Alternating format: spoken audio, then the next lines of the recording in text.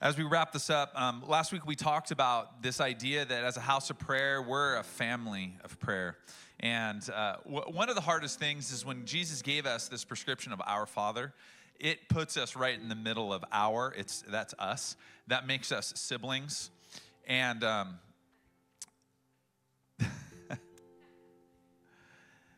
and what it gives us is it gives us the opportunity to be known. See, family is God's design for a deep, intimate connection of being truly known. The problem is the biggest enemy of being truly known is the fear and the shame maybe attached of being truly known. So we're going to look at the first family of creation for insight to our fight between desperately wanting and needing to be known and probably what we all tend to do at times, and we default to hiding. We're going to look at the book of Genesis, and in the book of Genesis, in chapter 2, verse 25, this is the story of creation, and God creates man and woman, and it says, I'm going to read this in verse 25 of chapter 2. It says, and the man and his wife were both naked and were not ashamed or embarrassed. So I want us to catch this. The original design for humanity is that we were naked and we were not ashamed and we were not embarrassed. Fast forward, Genesis 3, we see sin enter the picture. Sin enters the picture. Adam and Eve, they go and they hide, and this is where we're going to pick up. Then the eyes of the two of them were opened. That is, their awareness increased, and they knew that they were naked. And they fastened fig leaves together and made themselves coverings. And they heard the sound of the Lord walking in the garden in the cool afternoon breeze of the day. So the man and his wife hid and kept themselves hidden from the presence of the Lord among the trees of the garden. But the Lord God called to Adam and said to him, where are you? He said, I heard the sound of you walking in the garden, and I was afraid because I was naked. So I hid myself. And God said,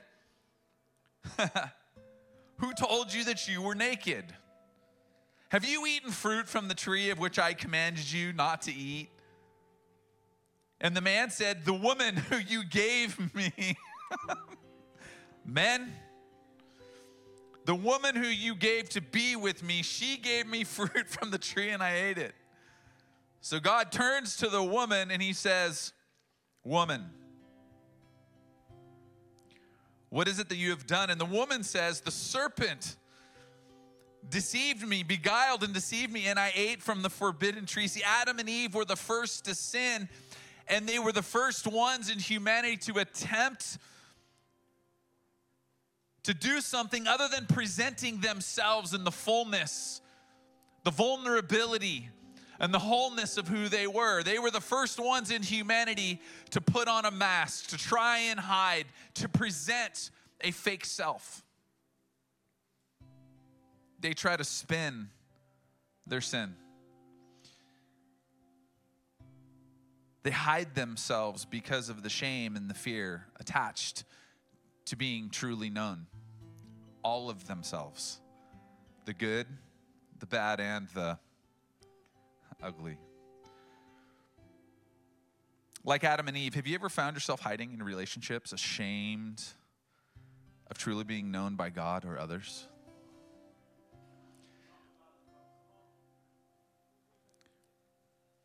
I'm going to be vulnerable and just tell you that I spent a great deal of my life hiding.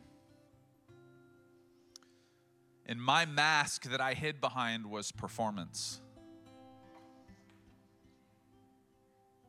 I realized that if I could just perform at a really high level, that people would look at me potentially advantageously and they would accept me. But I was hiding behind it. And I made achievements my idol. You may think, looking at me, well, you're a pastor. When did you come to that realization 25 years ago when you gave your life to Jesus? No, I came to that realization a year and a half ago when I woke up in a trauma unit, lying in a bed after I was killed in the middle of a street. And the Lord said to me, everything, Pat, that you ever thought mattered doesn't matter. And you have an issue with performance. You think you have to perform to be accepted.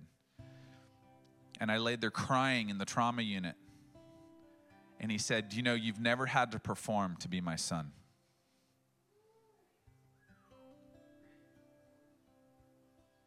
God has been in the business of healing me physically over the last year and a half, but more importantly, he's been getting at my heart.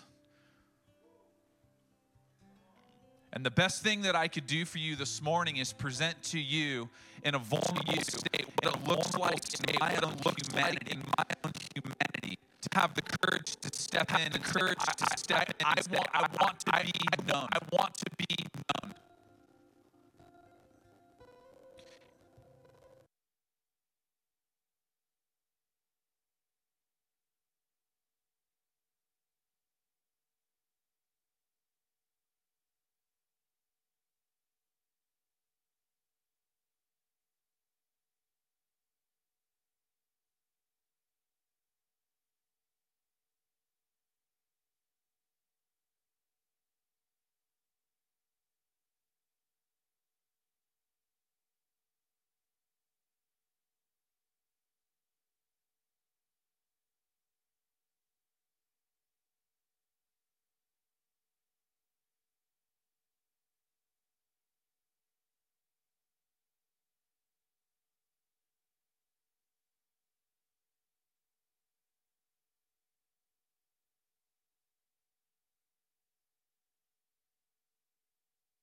Us overcome this fear of shame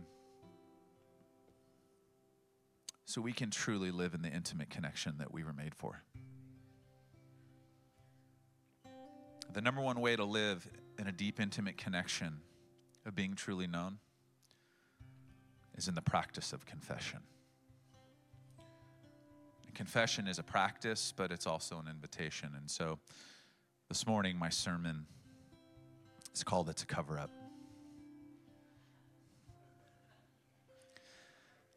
It's a cover-up.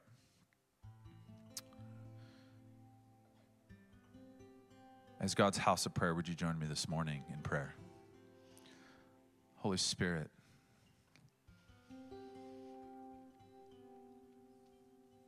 soften our hearts here this morning.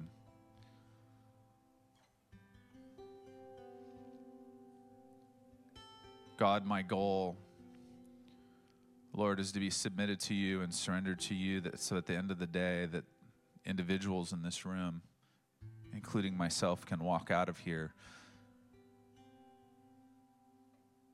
with things broken off of us that we've felt like we've had to hold on to for so long. You are a God, an intimate Father who wants to know us. You chased after humanity. Where are you, Adam? And this morning, you're asking each one of us, where are you? Here we are. We give our hearts to you this morning, open, willing, our ears ready to hear. In Jesus' powerful name, everyone said, amen and amen. You guys give Robert a huge round of applause. I don't know, should I just preach with him up here the whole time?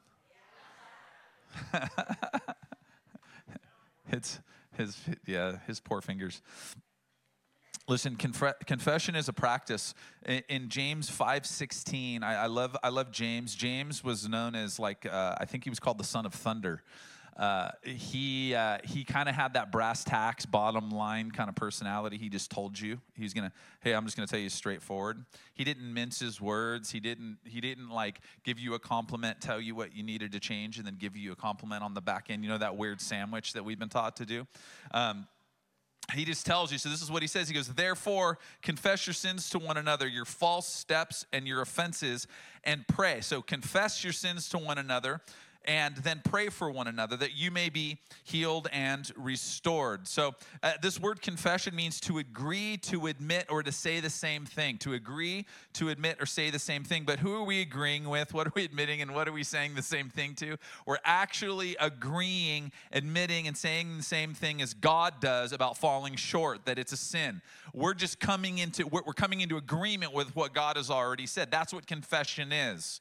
It's when I get to the point of my road where I go, hey, listen, this thing that I've been trying to spin and I've been trying to make positive, I get to that place where God's looking at it the whole time and he's going, nah, dude, that's not it. And confession is that place I get to where I come into agreement and admit the thing that God's been saying about my performance for a while, I actually admit and I come into agreement with it. Are you with me on confession? It really means that I've fallen short of righteousness. Falling short, that simply means sin. This is what righteousness, I talked about this last week, God's way, God's thinking, God's motive to act. This is God's way of doing things as a priority according to his preferences. One of the things, if we call God Father, we have to understand that God as a person has preferences. You have preferences. There's things that you prefer in relationship. God has preferences, but his preferences are righteous and holy and glorious. Mine aren't. Sometimes my preferences are self-centered. Are you with me this morning? We're all in need of the practice of confession because we've all what? Fallen short. I love in Romans 3:23, since all have sinned and continually fall short of the glory of God. There's not one of us. There is not one of us that walks in life perfectly. None of us are going to get it right 100% of the time. No husband, no wife, no son, no daughter, no boss, no employee. We're not going to get it right 100% of the time. We're going to fall short. We're going to have faults and offenses is what James said, that we're going to need to admit.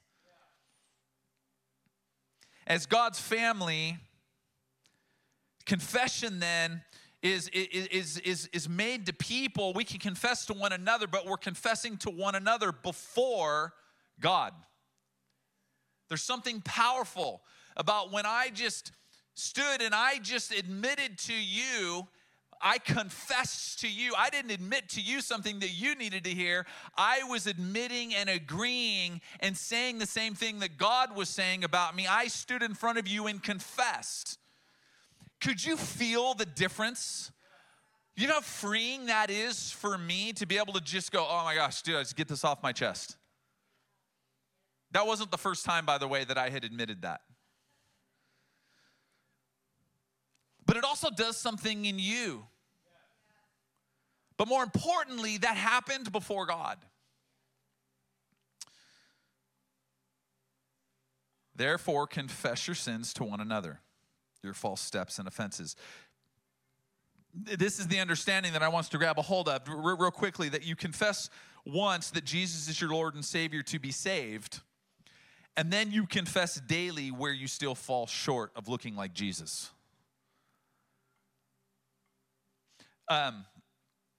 The mistake that modern church, I think presently, what it says is it says that it presents spiritual maturity by needing to confess less. The modern church says, the more that you need to come in and you need to pray and you need to seek forgiveness and you need to confess where you're wrong, you must be a bad Christian. And God is returning us back to a place of understanding that we, in our humanity, we're imperfect and we need the practice of confession to be habitual. Like every single day, there's things, there's mindsets, there's things that come out of my mouth, there's attitudes, there's body language. We say a lot, in our body language. There are things that we want to cover up and we want to hide behind, that we need to, this is not spiritual maturity, confess less. Spiritual maturity is habitual daily confession. So what is it? Confession becomes the practice of putting down the fig leaf, okay? That I have the propensity to want to pick up the fig leaf and hide behind it because of shame. To put down the performance. To put down the fake self, to put down whatever it is that I want to present to you, thinking that you're going to love me more. Confession is this practice of putting down the fig leaf and taking up the responsibility for where you have fallen short.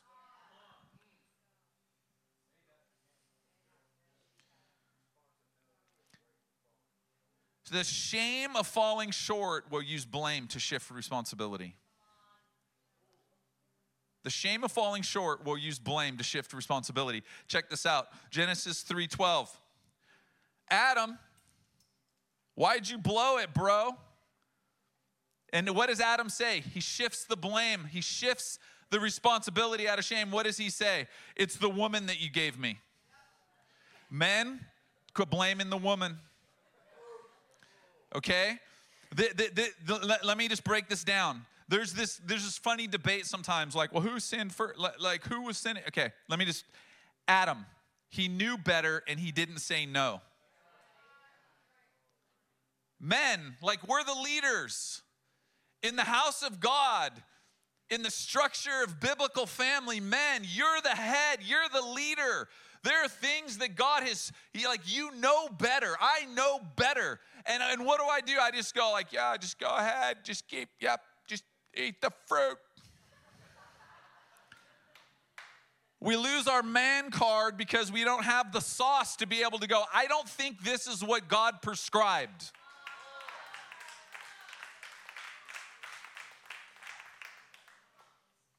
So that's called a sin of omission. Okay? Eve. She knew better, but she said yes. That's a sin of commission. Both are sins. So the confession is, I repent for what I did but wasn't supposed to do. Or for what I didn't do but I was supposed to do. Are you following me? Confession is a practice of doing our part of taking responsibility. And confession is an invitation. I love this. In James, and I just read James 5:16. Just before that, let me back up a little bit. This is what James says. It says, is anyone among you suffering?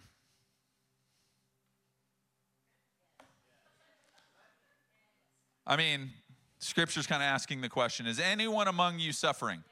Okay, cool. Some of you. Awesome. Love the courage of vulnerability. He must pray. If you're suffering, you must pray. Is anyone joyful? Is any one of you joyful? Amen. You're to sing praises to God. Thank you, God. We'd be like, yes, like, right?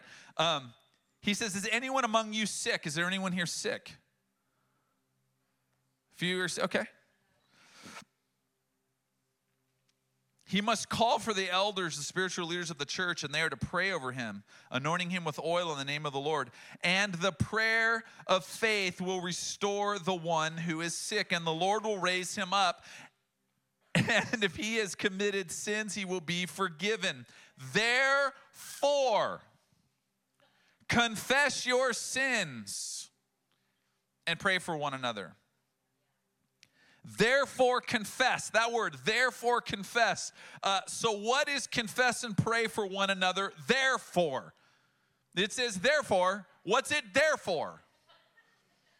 Okay, there's a trick. When you're reading Scripture and it says therefore, you got to back up to find out what it's there for.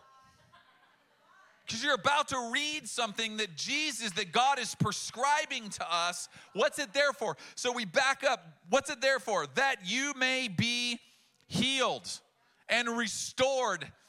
That word here, it means to be made whole. Confessing our wrongdoings leaves us whole rather than hurting.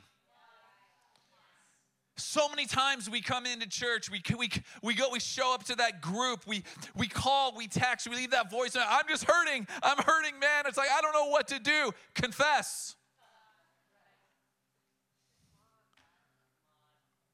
If you're suffering, confess and pray for one another. If you're sick, confess and pray for one another. If you want to be healed, confess and pray for one another. If you want to be made whole, confess and pray for one another. If your head is heavy because you've been walking around life presenting the mask of your fake self, confess and pray for one another.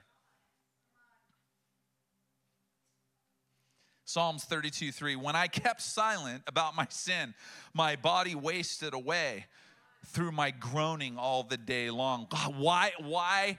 Like literally, so you know, when we don't confess and we hold on to things, it will create physical sickness in your body.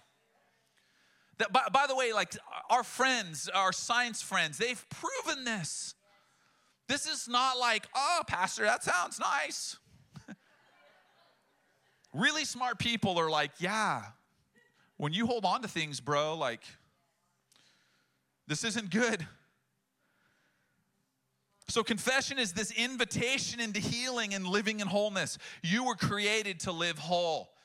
But maybe we're walking around surviving, living half when we were meant to thrive and live whole.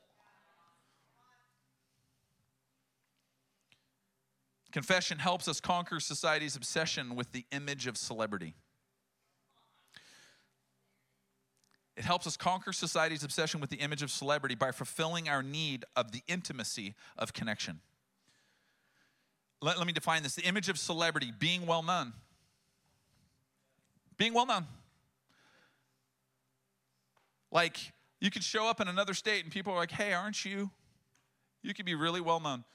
Someone could post your picture online and people are like, oh, we know, like celebrity, being well known. That's the image of celebrity. The intimacy of connection is being known well. And there's a difference. The difference between being well known and being known well. I can be known widely but never be known deeply. And you were created to be known deeply. Are you with me? So a celebrity allows me to be regarded highly but remain hidden. It allows me to continue to wear the mask. This gets heavy. It was funny. I was at a very famous park on Friday.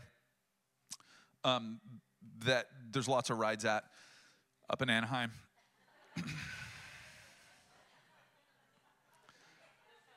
My 4-year-old had never been to that park. And we've got 7 children, so we've got lots of history. We'd go, whatever. Anyway, so my 4-year-old, she's at the end of the night, we're in the center of downtown of this place. And all these mascots come out, you know, and there's this one, he's a dog, and they call him Pluto. And she's like getting a picture with Goofy and a picture with Minnie and a picture, and she's just all about it. She's like, Dad. So I'm standing in line with her, and she's already gotten a picture. She's going to take another picture with Minnie. And she goes, Dad,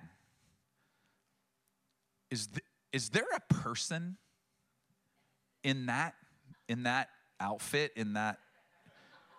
with that mask, like, you know, Minnie Mouse, big mouse head, right? Is there a person in there? I go, yeah, there's a person in there. She's like, oh.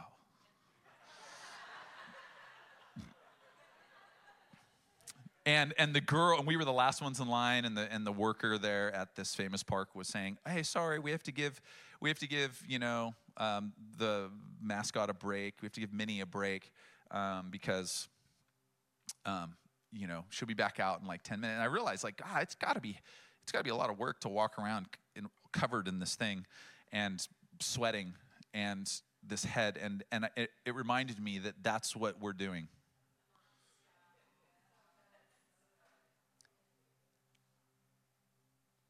We see that, and what it does is it drives home this idea that you need to continue to cover yourself. You need to continue to present yourself. You need to continue to wear the mask, but it gets heavy. And even at this famous park, they give rest and a break from that. And here we are in humanity, and we continue to bear the burden of wearing masks and presenting our fake self.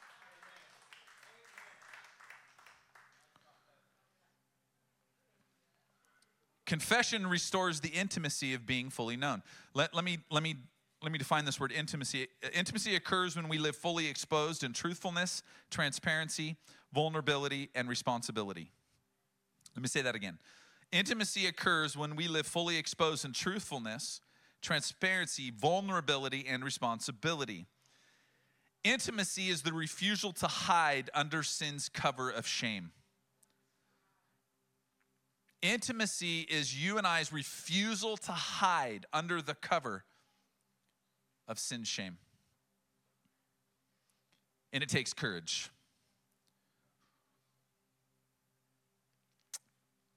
I'm going to read this.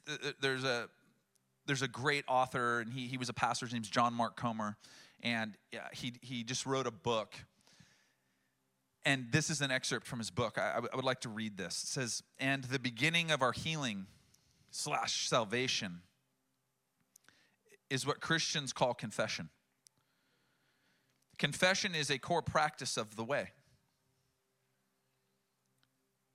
And contrary to what many think, it's not all about beating yourself up in public. It's about courageously naming your woundedness and wickedness in the presence of loving community as you journey together toward wholeness. It's about not only the confession of sin, but also the confession of what is true. Who you are, who Christ is, and who you truly are in Christ. It's about coming out of hiding into acceptance, leaving behind all shame. And confession is our part in dealing with sin. God is the physician, we're the patient. All we can do is set our sin in his light. His job is to deal with our sin, and our job is to confess our secrets. It's to live in a way that is open, true, and laid before God in community." I'm going to have Robert join me up here.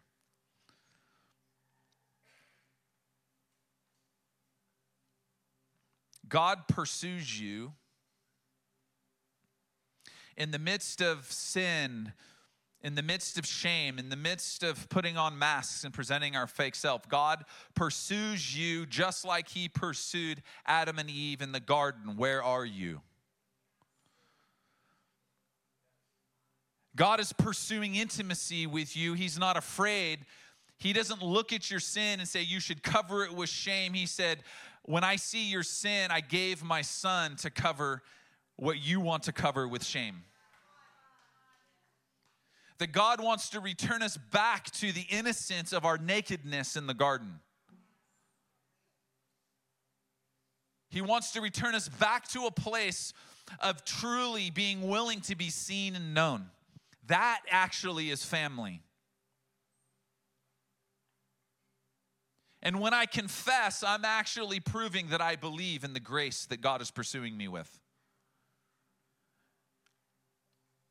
When I confess to you, when I confess before you, I believe that God is pursuing me, but not just me, he's pursuing a family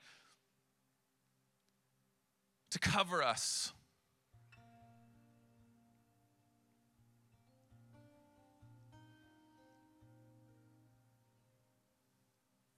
This question, where are you? It's the invitation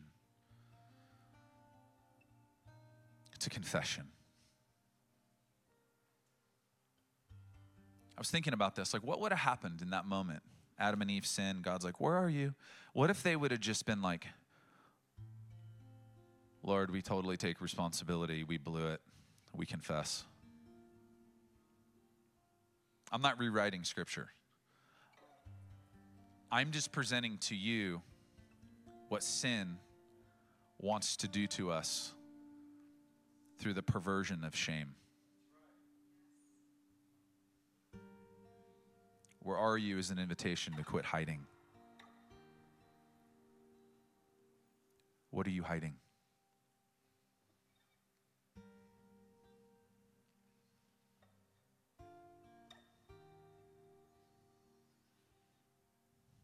Confession is this invitation back to intimacy. Back to being known. back to being loved, back to God's presence in a way that we were created for. And what I'll tell you is the vulnerability of confession is where the joy of our victory is.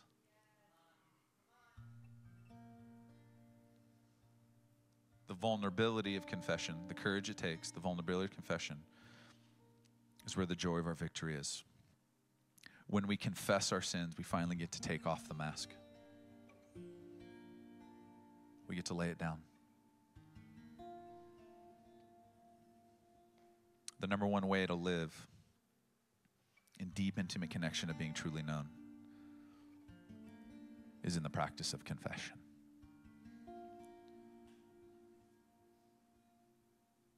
This will be the cornerstone of this house. This will be the cornerstone of this house. That we will be a house of prayer, but we will also be a family of confession. And I have to tell you something. We're going to take communion in a second. Every single revival in history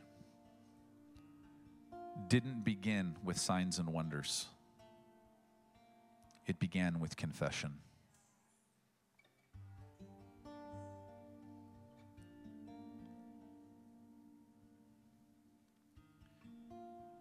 Confession says, God, I'm not going to bring my prescriptive idea. I'm going to bring my pain. I'm not going to try and control it. I'm not going to run from it. I'm not going to shift blame. I am going to bring myself to you in front of others as a family. And you will bring revival because of the humility of our confession. And so I pray for revival. I pray for revival in this house. I pray for revival in your life. I pray for revival in your neighborhoods. I pray for revival in this church, through this church, in our cities. But it begins in confession. Let's close our eyes this morning. We're going to take communion, and Scripture tells us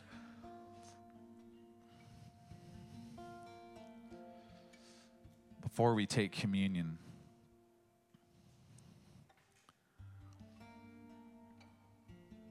that we need to make sure that we're dealing with things that need to be dealt with. Just close your eyes, bow your heads.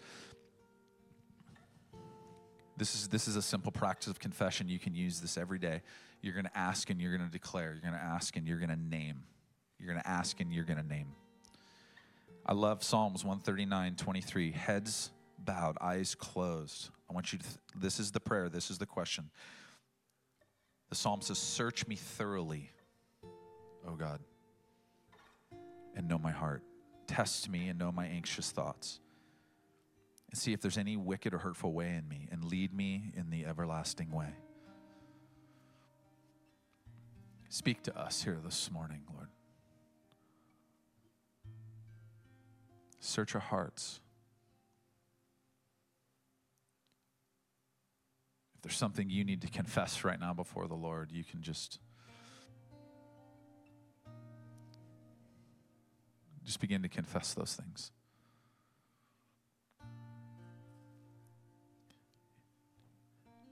If you're sitting with somebody that you came with, that you're close to, you can turn to, and you can even share some time together, that's totally fine. Just begin to share with one another, hey, it might be something between the two of you. Maybe you argued on the way here, family. Maybe there's something last night, the way that you spoke, I don't know. Maybe it's just something that you need to confess and get off of your heart. Just begin right now to confess. Confession is terrifying. It's terrifying because we live in a culture that cancels. In God's economy and his kingdom, he lives in an economy of confession that brings intimate connection. So God, we're not going to run. We sit here, but we present our hearts to you here this morning. We confess, Lord Jesus. God, I confess in my own life where I've fallen short. And I've tried to take control and I've tried to perform, thinking that that's what you asked of me. But in truth, I was hiding. Forgive me, Lord.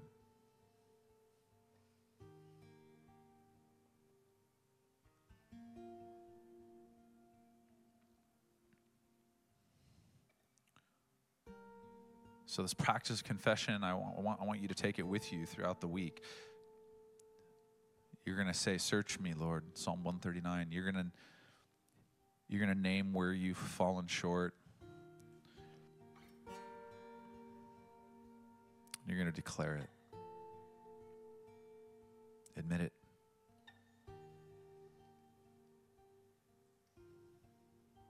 Now, as a family, what humanity continues to this day to try to cover on our own, God sent his son, Jesus Christ, to cover once and for all in his blood, to return us back to the innocence of being naked in the garden, to conquer guilt and shame. And as we take communion today, it's a reminder of Jesus' blood that was shed. We need covering, but it's by the blood of Jesus.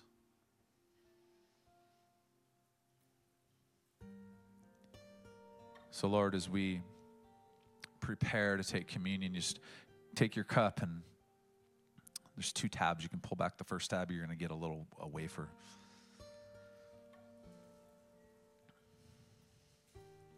This represents his body, and so if you could just hold that wafer, and if you would be courageous enough,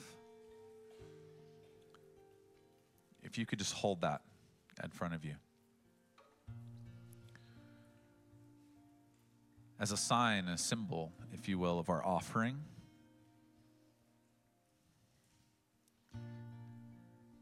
To agree and admit that, God, we need your son's body, Jesus.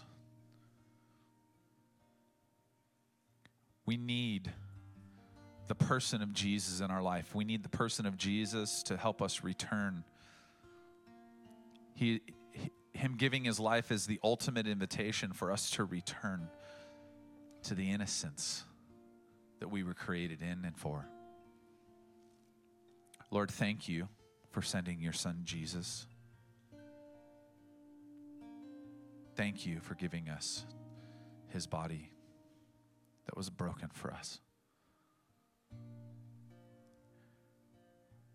You can partake.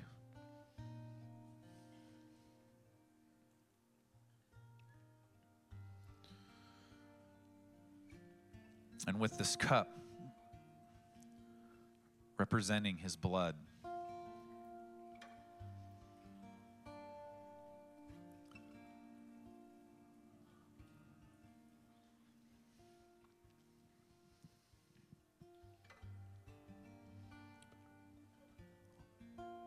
with this cup, if you feel courageous enough, would you just stand with this cup?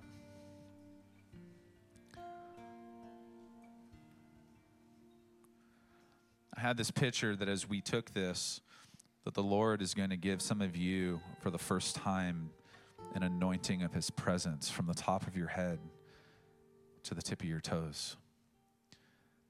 Things that you've been carrying, shame and guilt, masks, presenting your fake self, thinking that you have to present yourself something other than who you really are because people will love you and accept you. that as we do this, that what God's doing is he's bringing back the innocence. And some of you are going to experience and feel a tangible experience of God's anointing of his blood on your body. But I will tell you that none of us, as we participate in this, this is a sign, a symbol, and helps us remember that we no longer have to hide. We don't have to cover ourselves. God wants to give you an eternal rest from the stress and the strain of what it is that you've been trying to keep up. The fear of being found out.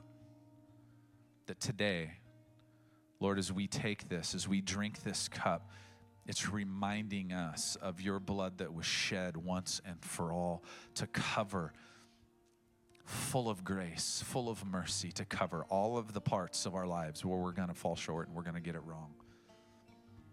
God, we take responsibility today for the things that we need to take responsibility for, and we thank you. This is with a heart of joy that we're going to get to take this.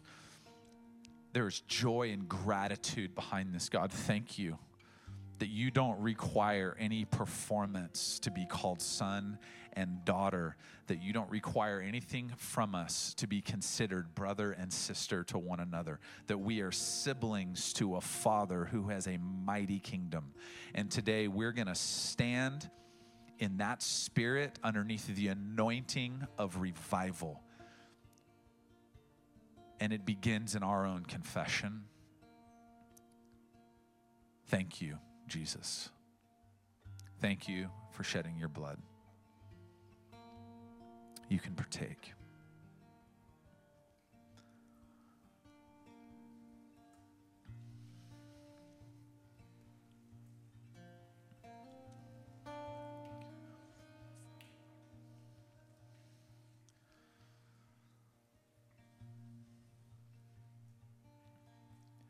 Now, the beginning of this was, if any of you are sick or suffering, so I'm just going to do what the Bible, what the Word of God, the infallible, inerrant Word of God says to do. It says that if you're sick or if you're suffering, that you should get prayer and that we should confess. And so if there's something that you need prayer for this morning, my encouragement to you is,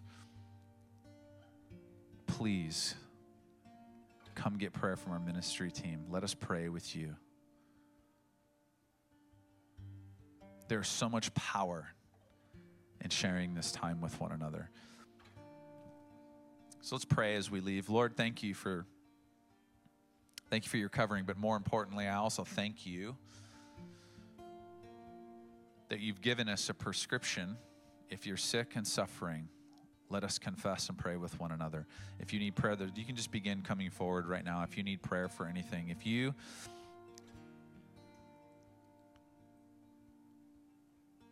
yeah.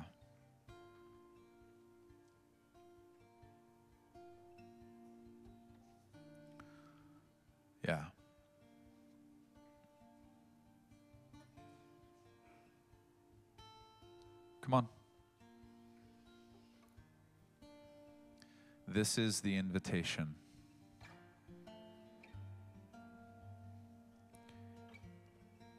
And it's terrifying. But it's full of tremendous power.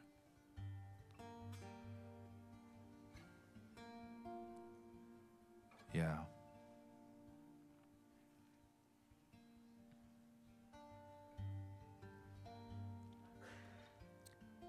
We just had our first Jesus nights on Tuesday night. It was so awesome hearing the reports of a couple women that got prayer and actually received healing. And so we believe in the power of this confession and prayer for one another. We believe in the power of God's healing hand if you're sick and you're suffering. And so this is something that we've been really digging wells, deep wells, before we even walked in here this morning, believing that this is what God wants to do. He's a healing God. He's a God of wholeness. If you've been struggling emotionally, I just feel like the Lord really wants to touch emotional health. If you've been struggling emotionally, we've been talking about anxiety and loneliness in the last couple weeks. If you've been struggling, God, I just feel like God wants to give himself to you in a way that you walk in wholeness. And so don't leave here without getting prayer. For the rest of us, Lord, let us walk in the practice of confession, that it would be a sign of mature faith, that a sign of mature faith would be the continual, habitual practice of confession. That there's things that we see there might be drought in certain situations, but God, you're wanting to pour yourself out into. You're wanting to revive. You're wanting to literally burst forth, break open the floodgates. And so, Lord, let it begin in just the humility of confession. Restoration of families. Restoration of relationships. Relationships that have been broken.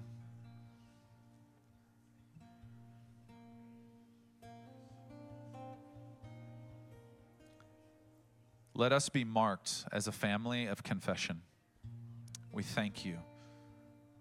Thank you for the joy and the victory that's in the vulnerability of confession.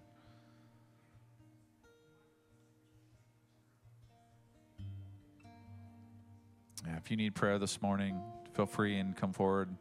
For the rest of you, enjoy the rest of your Sunday. Let us practice confession this week. In Jesus' powerful name, amen. Amen.